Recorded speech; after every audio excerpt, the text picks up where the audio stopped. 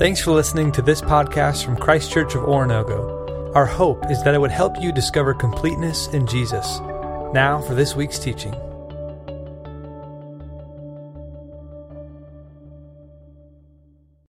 Good morning, church. Let's open our Bibles to Matthew 21. We'll begin in the 28th verse of Matthew chapter 21. If you're visiting Christ Church this morning, we're glad you're with us. My name's Mark. I get the privilege of being one of the ministers here, and you encourage us by being here today, and we're grateful. We have been in a lengthy series of looking at the story of Jesus combined through the books of Matthew, Mark, Luke, and John. And today we're in the final week. We continue in the final week. It's going to take us several months to do this well, to walk through the most important week that happened in the history of mankind. And we have been through Saturday night where Jesus was anointed by Mary at a former leper's home. His name was Simon, and Jesus had cured him and healed him of his disease, and he held a banquet for Jesus. And Mary came in, and she anointed him for his burial because she had been paying attention to what he said was about to happen. Jesus comes into the holy city on Sunday, the triumphal entry, the crowd screaming Hosanna and welcoming him. He comes in on a donkey. It's symbolic of peace rather than warfare. They wanted a warrior. He came as a sacrifice, and he leaves the city that night. Comes back in on Monday, and he's hungry on the way in, and he sees a fig tree, and it has leaves. A fig tree has fruit before it has leaves, and Jesus goes to find fruit, and there's none. Using it as a symbol, he curses the tree. He goes into the city again on Monday, and he cleanses the temple from all of the things that were taking place that were distracting people from understanding God. And they head back out of the city, back to the city of Bethany. As they're going out, the tree is dead, and Peter says, "That tree you cursed has died." And Jesus used that as a teaching about the fact that God has expectation that if we open our lives to him, he will produce fruit in us. If all we're doing is wanting to look like we could produce fruit on our own, there will be a punishment for that, and Jesus was teaching this moment. Then they come up to him and they say, "So by what authority did you have a right to cleanse the temple? Who gave you the right to go in there and do what you did?" And Jesus said, "I'll answer your question if you answer mine." When the prophet John the Baptist, we would know him as, when the prophet John came and did what he did, was he just a man, or was he a prophet sent from God? And our scriptures tell us that they would not answer Jesus. And then Jesus, I like him for this, he goes, "Then I'm not answering you." And this is where we are in the text. We're at the moments following that when they tried to put Jesus to the test, and he said, "You know who John was, and you would not respond to what he was saying." That's the authority that John had, that Jesus is showing. Now, I don't know if you have the same experience, but when I was a kid, my parents had these ridiculous expectations of us. And here's what they were. They actually expected, if they asked me to do something, that I should have to do it. Isn't that outrageous? I felt like it suppressed my will to be free. See, back in the day, my dad would leave me a text. But when I was a kid, a text was a note on the refrigerator. That was how we texted back in those days. And we would wake up on certain mornings, especially in the summer, and there would be a list on the refrigerator, and it would say, "Steve, do this, Scott, do this, Mark, do this." Eric did nothing, okay? So there was nothing for that kid. He's spoiled rotten. But the three of us older ones all had responsibilities, and there was a statement that he would write periodically. And that statement said this: "Have this done by the time I get home." So Dad had gone to work, and like mine might be, "Mark, cut the front part of the lawn." Our yard was broken into three pieces. There was the one part grass never grew because that was our field. It was our ball field. There was the backyard where the dogs were, and there was a front yard. So many times I would go and say, "Mark, cut the front part of the lawn." Or, "Scott, take the garbage out to the burning barrel." Or, if you don't know what a burning barrel is, we didn't care about the environment. And it was the 70s, who did? And then Steve would be given an assignment. And it was always stated or implied, "Have this done before I get home." And with that statement, "Have this done before I get home," there was the promise of blessing and there was a promise of punishment. You get it, right? The implication was, Dad didn't say, "Mark, cut the front part of the lawn, do this before I get home or die." It didn't say, "Do this before I get home or we won't feed you." Or, "Do this before I get home or find a new place to live."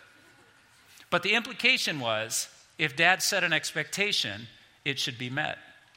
My mom would not put it on the refrigerator, but my mom would say something along the lines of, "I want you to bring your dirty clothes down from your bedroom to the laundry room." My mom had this ridiculous expectation that we should turn our own socks inside properly. And I said, why is that such a big deal? She goes, I'm not putting my hand in your nasty socks. And I'm like, and I see Braden do that to Heather now, and I'm like, that was a good rule. So there were expectations. When we wouldn't turn our socks the right way, guess what didn't get washed? There were moments for seasons you could go down to the laundry room at the Christian home, and there were 1,000 socks nasty on the floor. So we went sockless because we were lazy, and my mom taught us a valuable lesson. When there's an expectation, you meet the expectation, or there is an implied blessing and punishment. You're all with me, right? Most of us grew up in that generation. If you're here today and you never had to do chores, wow, you have a great life. But the rest of us, we learned responsibility by contributing to the family. That's going to play into what Jesus does here when he's talking about authority, because he's going to tell them 2 stories called parables, and those stories are going to show his authority and why he has an expectation, like with the fig tree, that when God asks us to do something, we should do it. So let me tell you the 2 parables. Number 1, there is a time to do what you ought to be doing. There is a time. My dad would set it by saying, get this done before I get home from work. That was the deadline. And we knew that it had to be finished. Verse 28, Jesus says, what do you think? There was a man who had 2 sons. He went into the first and he said, son, go out and work today in the vineyard. I will not, he answered, but later he changed his mind and went. Then the father went to the other son and said the same thing. He answered, I will, sir, but he did not go. Which of the 2 did what the father wanted? The first, they answered. Jesus said, and pay attention to this now. Jesus said, I tell you the truth. The tax collectors and the prostitutes are entering the kingdom of God ahead of you. For John came to show you the way of righteousness, and you did not believe him. But the tax collectors and prostitutes did, and even after you saw this, you did not repent and believe him. Jesus tells a story. 2 sons. One says he will and doesn't. One says he won't and changes his mind and does. Which one ultimately pleased the Father? It's a simple question. We all know the answer. The one who actually obeyed. But what's the point of this whole thing?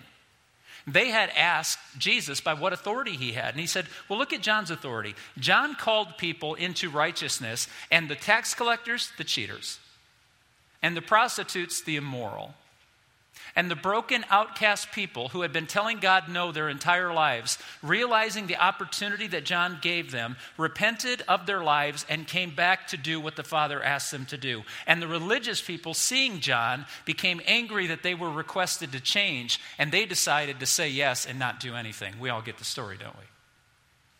The point of the story is that there's an expectation of God that when he, our Father, asks us to do something, we should do it. Because even those who have told God no in their lives learn very, very quickly. And this is a reality of the gospel truth. When you tell God no, you realize that he was right to start with. Now, some of us haven't realized that yet, and so we're hedging our bets. We still think we know more than God, and we can do better with our lives than God's expectation for our lives. But truthfully, there are many of us who told no to God when he asked us to do something, and we thought he was getting in our business. He was interfering where he shouldn't. He should just leave us alone. We should have the right to do whatever we want. I should not have to do what's on the refrigerator. Well, if your response toward God is because you're scared of him, or he's over-demanding, or he expects too much of you, then anything he asks you to do will be turned around with a, I'll say yeah, but I'm not doing it. Unless you realize how good he's been, and how kind and generous he's been. And then you realize, oh my goodness. You see, when the things on the chores weren't so that I would be fed. The chores my parents gave us was to contribute to being a part of the family. It was to respect all that they'd done. I had a very dear friend, Wayne, and I realized Wayne's parents were upwardly mobile. They had cash. And Wayne got an allowance. He got $5 a week. And I loved to roller skate with all my friends and go bowling and do the stuff that kids did in the 70s, and I loved to do that. And it was expensive, and I always hated to ask Mom and Dad for money because we didn't have a whole lot. Dad did the best he could, and we had plenty, but we didn't have an abundance. So every $5 Dad would give me would be a heartache on something else, but I still asked. And I remember going to Dad one time saying, you know, Dad, Wayne gets allowance. And he was like, really? Good for him. And I was like, I would like allowance. He goes, how much does Wayne get? I said, $5 a week. My dad went, you think that's reasonable? I said, yeah. He said, okay, we'll give you $5 a week. I was like, where was I at previous? I should have asked when I was 2. I'd be rich. So anyway, the next day I woke up and I went down to breakfast, and my breakfast was always a vitamin and a bowl of cereal or a bowl of oatmeal, and I still would eat that every day of my life. And I got up to my bowl of oatmeal, and there was a bill next to my bowl of oatmeal on the breakfast table. And when I went to pack my lunch, which was normally some Twinkies, an apple, or something like that, there was a bill applied to the refrigerator listing everything in the refrigerator and what would it cost me to take it to school. And then I came home for dinner, and you know the story. There was a bill for dinner, a la carte. And it was amazing. Do you know what it cost me to live in my parents' home per day? $5. Greatest object lesson they ever taught me was that there's nothing free here, son, and we give you all of this because we love you. So when we ask you to do something, please just do it. Don't do it because you're scared of us, and don't do it because we'll be punished. Do it because you love us, and we have already loved you. Church, can I have an amen? That's why God wants us to serve. He wants us to serve him that way. And if you're scared of God, I don't want to go to hell, you've missed the point. He's not threatening to send you to hell. He's already started heaven in you. So serve. It's a simple parable. And it's true. That's why Jesus said in Matthew 4:17, repent, for the kingdom of God is available to you now. Don't fear the Father. Remember how good he's been to you.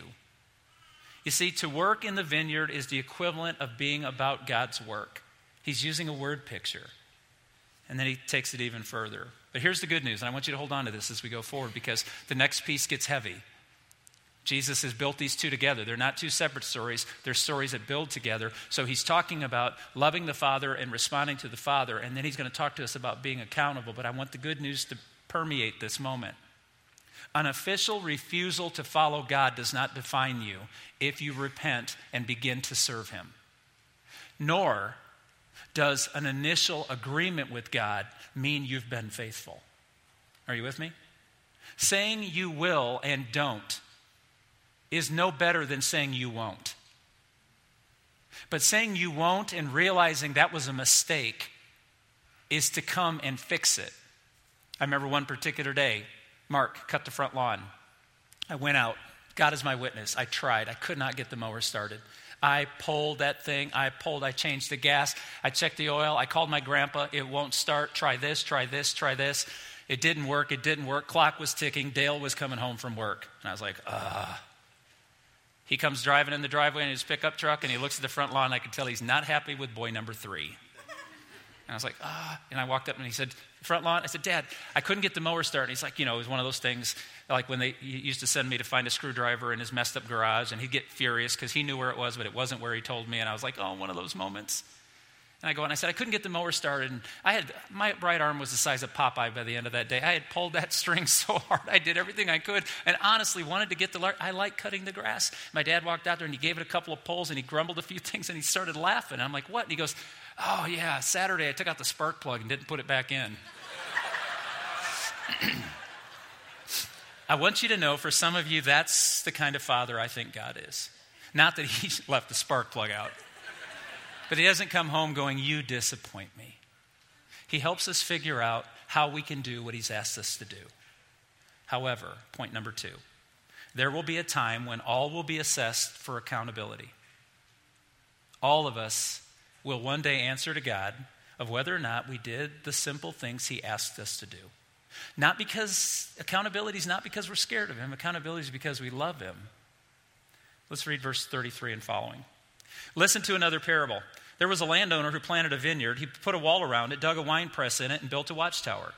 Then he rented the vineyard to some farmers, and he went away on a journey. When the harvest time approached, he sent his servants. Now, I want you to pay attention to details here. To the tenants to collect his fruit. The tenants seized his servants. They beat one, killed one, and stoned a third. Then he sent other servants to them more than the first time, and the tenants treated them the same way. Last of all, he sent his son to them. They will respect my son, he said. It's the son's field too. But when the tenants saw the son, they said to each other, this is the heir. Come, let's kill him and take his inheritance. So they took him, threw him out of the vineyard, and killed him. Pay attention to 40 and 41, please. Therefore, when the owner of the vineyard comes, what will he do with those tenants? It's a question. And what's interesting is the question is answered in verse 41, not by Jesus. It's answered by the people. He will bring those wretches to a wretched end, they replied, and he will rent the vineyard to other tenants who will give him his share of the crops at the harvest time. God has invited you and I into the work. In this metaphor, it's the work of a vineyard. He's inviting us to come into the vineyard and help him produce fruit. He will produce the fruit because it's his land and it's his plants and it's his produce. And all he's asking is that we share in the work and share in the fruit. There's this, it's not you come work for me and get nothing and I drive you into the ground. It's like, no, he wants his share. And Jesus has presented this picture. And what will come to those who work in his fields and don't share with him what's been produced? They will be tossed out and replaced. Jesus is casting a vision of accountability. You see, there is responsibility in every one of our lives. And we fear this because we're taught, I can't do enough. I won't get enough done. And ultimately, God's going to come home and I did cut the lawn, but it doesn't look right, or I didn't do it right. And he's always picking and he's always nailing me for what I'm not doing. No, he doesn't. Think about the fact that the goodness of God has allowed you and I to live past our rebellion. We have all in our own way told God, I know better than you, and I'm going to do it my way, and you're just going to have to accept it. And rightfully so, he should have eliminated every one of us for our defiance, but he hasn't, has he? He's given us life and hope and breath, and he's given us opportunity. And Jesus is painting a picture of a God who's not overbearing, but a God who simply says, share with me. And I will share with you, and we'll work together, and we'll build this vineyard together, and everybody will prosper. That sounds like a good father, doesn't it? But like so many of the other parables, this is about response. Privilege always brings responsibility. It always does. So what's the meaning of the parable? It's a judgment parable. So I have to ask myself the question, was the service I offered to my parents an act of deserving to be cared for? Or should I have served my parents because they already cared for me? Now, my father was brilliant when he gave us chores because he never had us working together. And I realized why, because we fought all the time. We'd get halfway through the project and one of us would make the other mad and I would end up crying, going to my room and locking myself in, and the work didn't get done and my brothers got in trouble, and it was this. It was always fighting. So several years ago, my dad, in a very nervous way, made me laugh. It was very cute, to be honest. My father had to call his boys together and say he needed to paint the house, and could we help come and spend some time one summer painting the house. He was nervous to ask his boys, would we help him? I think he's because he was such a slave master as children. He was fearful, like, nope, sorry, old man. But anyway, he called at my mom's bidding. He called all of us and said, and my father, I get it from my dad, I would rather take a beating with a stick than paint. It's the worst. You can't overcharge me to paint if you're a painter in this place. I'll tell you right now. If you'll do it and I don't have to, I'll sell my children. Honestly, it's that important. And I got that from my dad. My dad hates to paint too. My dad was always, you guys cut around everything and I'll just come in and slop the big parts. It's good to be the king. So when we went back to paint the house, my dad sat in a lawn chair because we told him to. And he watched his 4 boys paint. The funny part was we didn't get one side painted until there was a fight. It was awesome. None of us grew up. It was great. But for my dad to wonder, could he ask his sons to come help him paint his house? It made my heart sad. It's like, yeah, Dad. We love you. We'll be happy. I hate painting. I'd paint for you. Very few people in the world I'd paint for. Those 2 people in South Bend, Indiana? Absolutely. And I'm not a good person. If I would do that, we all would do that. If you love someone, you serve without a second thought, because that's a way to say thank you and bless you for blessing me, right? So Jesus has said all he wants to do is share. Verse 41, he will rent the vineyard to other tenants who will give him his share of the crop. Verse 42, Jesus said to them, have you never read in the scriptures? That's a huge statement. Now, I try to hide it, but it's like every other human in the world, I have an ego. And I can get my feelings hurt and I can get angry at silly things that don't make sense, except when I measure them, I feel like someone's questioning my abilities. And as a pastor for 30-some years, let me tell you that people in the church don't mean any harm, but often they come up and go, have you guys ever thought about this? It's like, it's all I think about. And it's a great idea, and we've thought about it, and here's the reason why, but it offends my ego. I can't imagine being in the room if I'm a religious teacher and Jesus says, have you ever read the Old Testament? Because that's what he just did. He said, have you never read in the scriptures, the stone the builders rejected has become the capstone? The Lord has done this, and it is marvelous in our eyes. Therefore, I tell you that the kingdom of God will be taken away from you and given to a people, notice again his theme, and will be given to a people who will produce its fruit. He has an expectation that we will get our work done before he comes back. He who falls on this stone will be broken to pieces, and he on whom it falls will be crushed.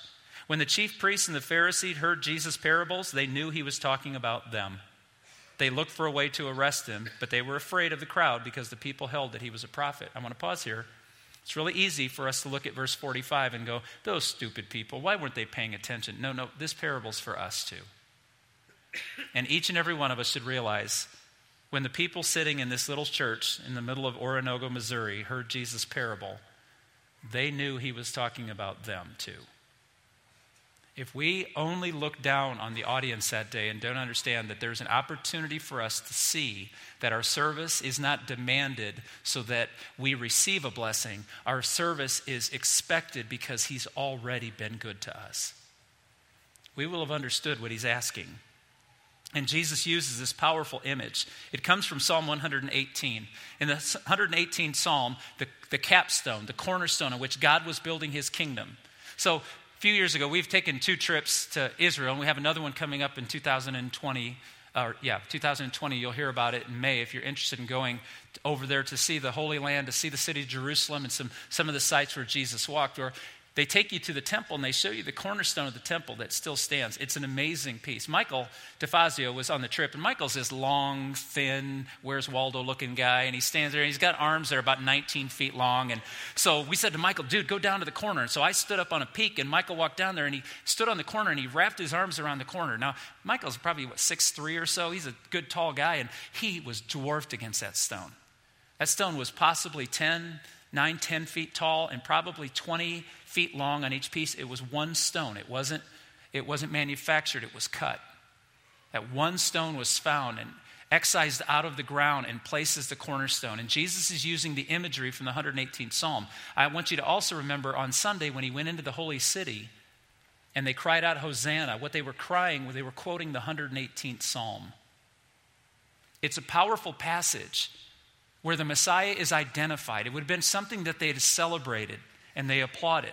And Jesus said, have you never seen that when you yelled Hosanna as I came into the city, that also in that same psalm, it said that God would build everything he's doing on one person, and I'm that person. You see, what I learned when I was in Jerusalem, according to our tour guide, was that every stone for the rest of the building had to fit the cornerstone. The cornerstone doesn't change to fit odd-shaped stones. Every stone was being shaped by the cutter to fit the capstone, the cornerstone. You get what Jesus is teaching us? We don't change Jesus to fit our lifestyles. We change our service to fit him. We reshape our lives to be in his image, to find our completeness in Jesus, rather than asking God to accommodate the world to our particular bent. And it's not hard to do, because when you're welcomed in by the loving Father and you're not threatened by him and you're not worried about his love, then all of a sudden the things he asks you to do are really, really simple. See, people want the blessings of the kingdom without the repentance needed to fit in. And Jesus said to the critics that day, the prostitutes get it and they've changed. And the tax collectors, the cheaters, the manipulators, the extortionists, they've changed because they realized what a beautiful opportunity Jesus was giving them. Jesus didn't come down and say, stop, stop, stop, stop. Jesus said, try this. Live in the effective will of God and find the kingdom. So what do we learn about God? We learn about his grace. Okay, I know this is a quiet church. I just need to give me one of those, good old-fashioned revival hums, like, Okay, can you do that at least? All right, tell me if you know this about God. He's patient. He blesses us. He shouldn't, but he does. He loves us when we ignored him. He cares about us when we didn't care about him. He's invited us into something bigger than anything we ever could have imagined, and he's given us all the ability to accomplish it. He's patient. He loved us enough to send his son, knowing what we would do to him, so he could demonstrate real love.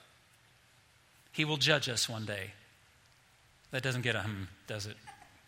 But he will judge us for trusting him rather than rejecting him, and that is good news.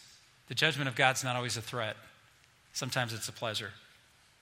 What do we learn about Jesus? He was the son whose fields we worked in and we tried to keep it all for ourselves.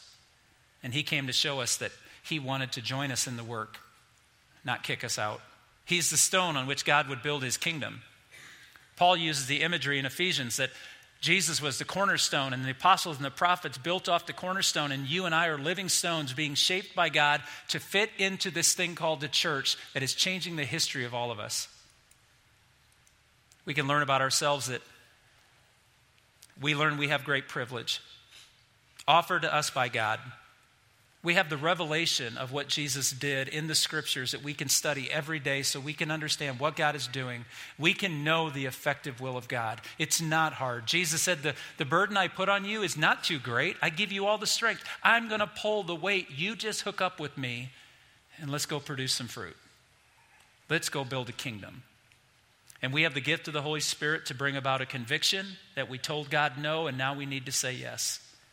We have the Holy Spirit to give us the power to say yes, and we have the Holy Spirit that will produce a fruit in us that we give back to God as his rightful, deserved offering of praise.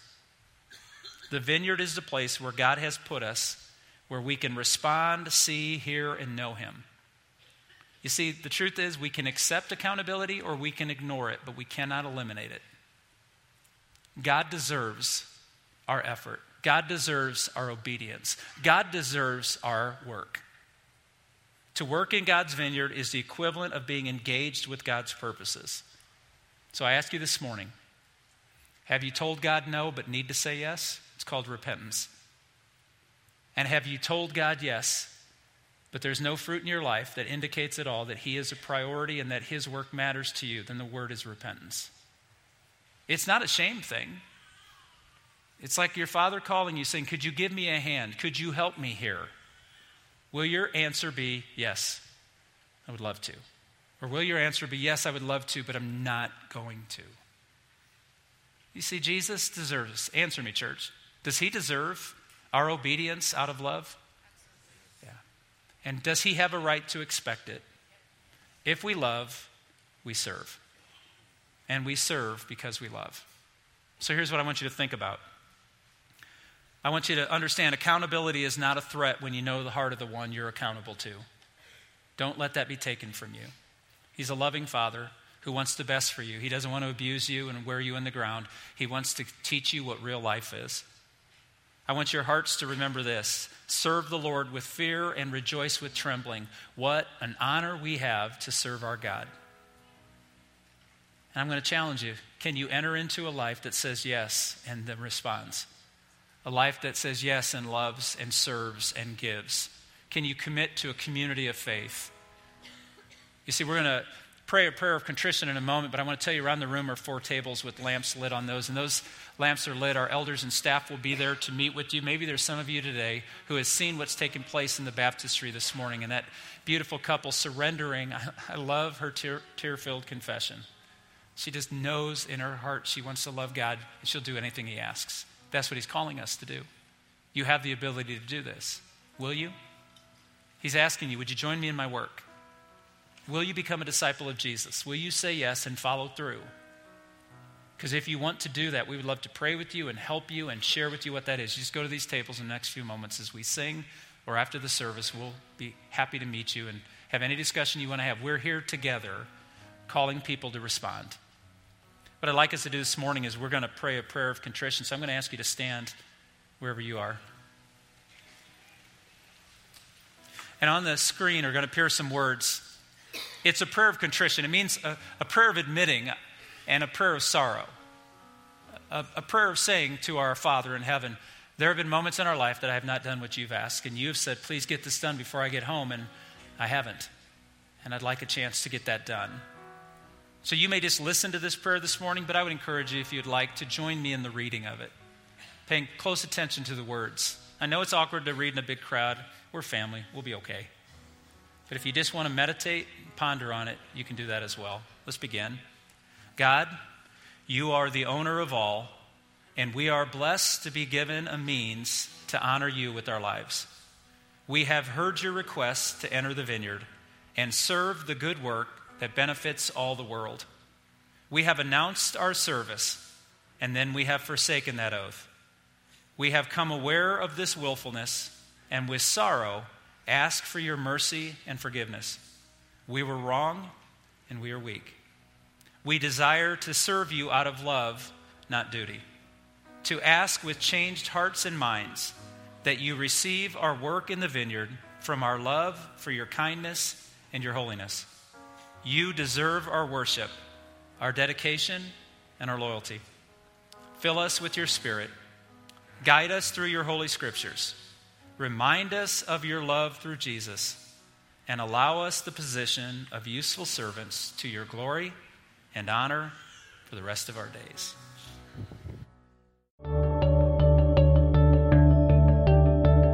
Thanks again for checking out this podcast. We hope this teaching helped you to discover completeness in Jesus and encourages you to help others do the same. For more resources or to learn about Christ Church in general, visit us online at cco.church.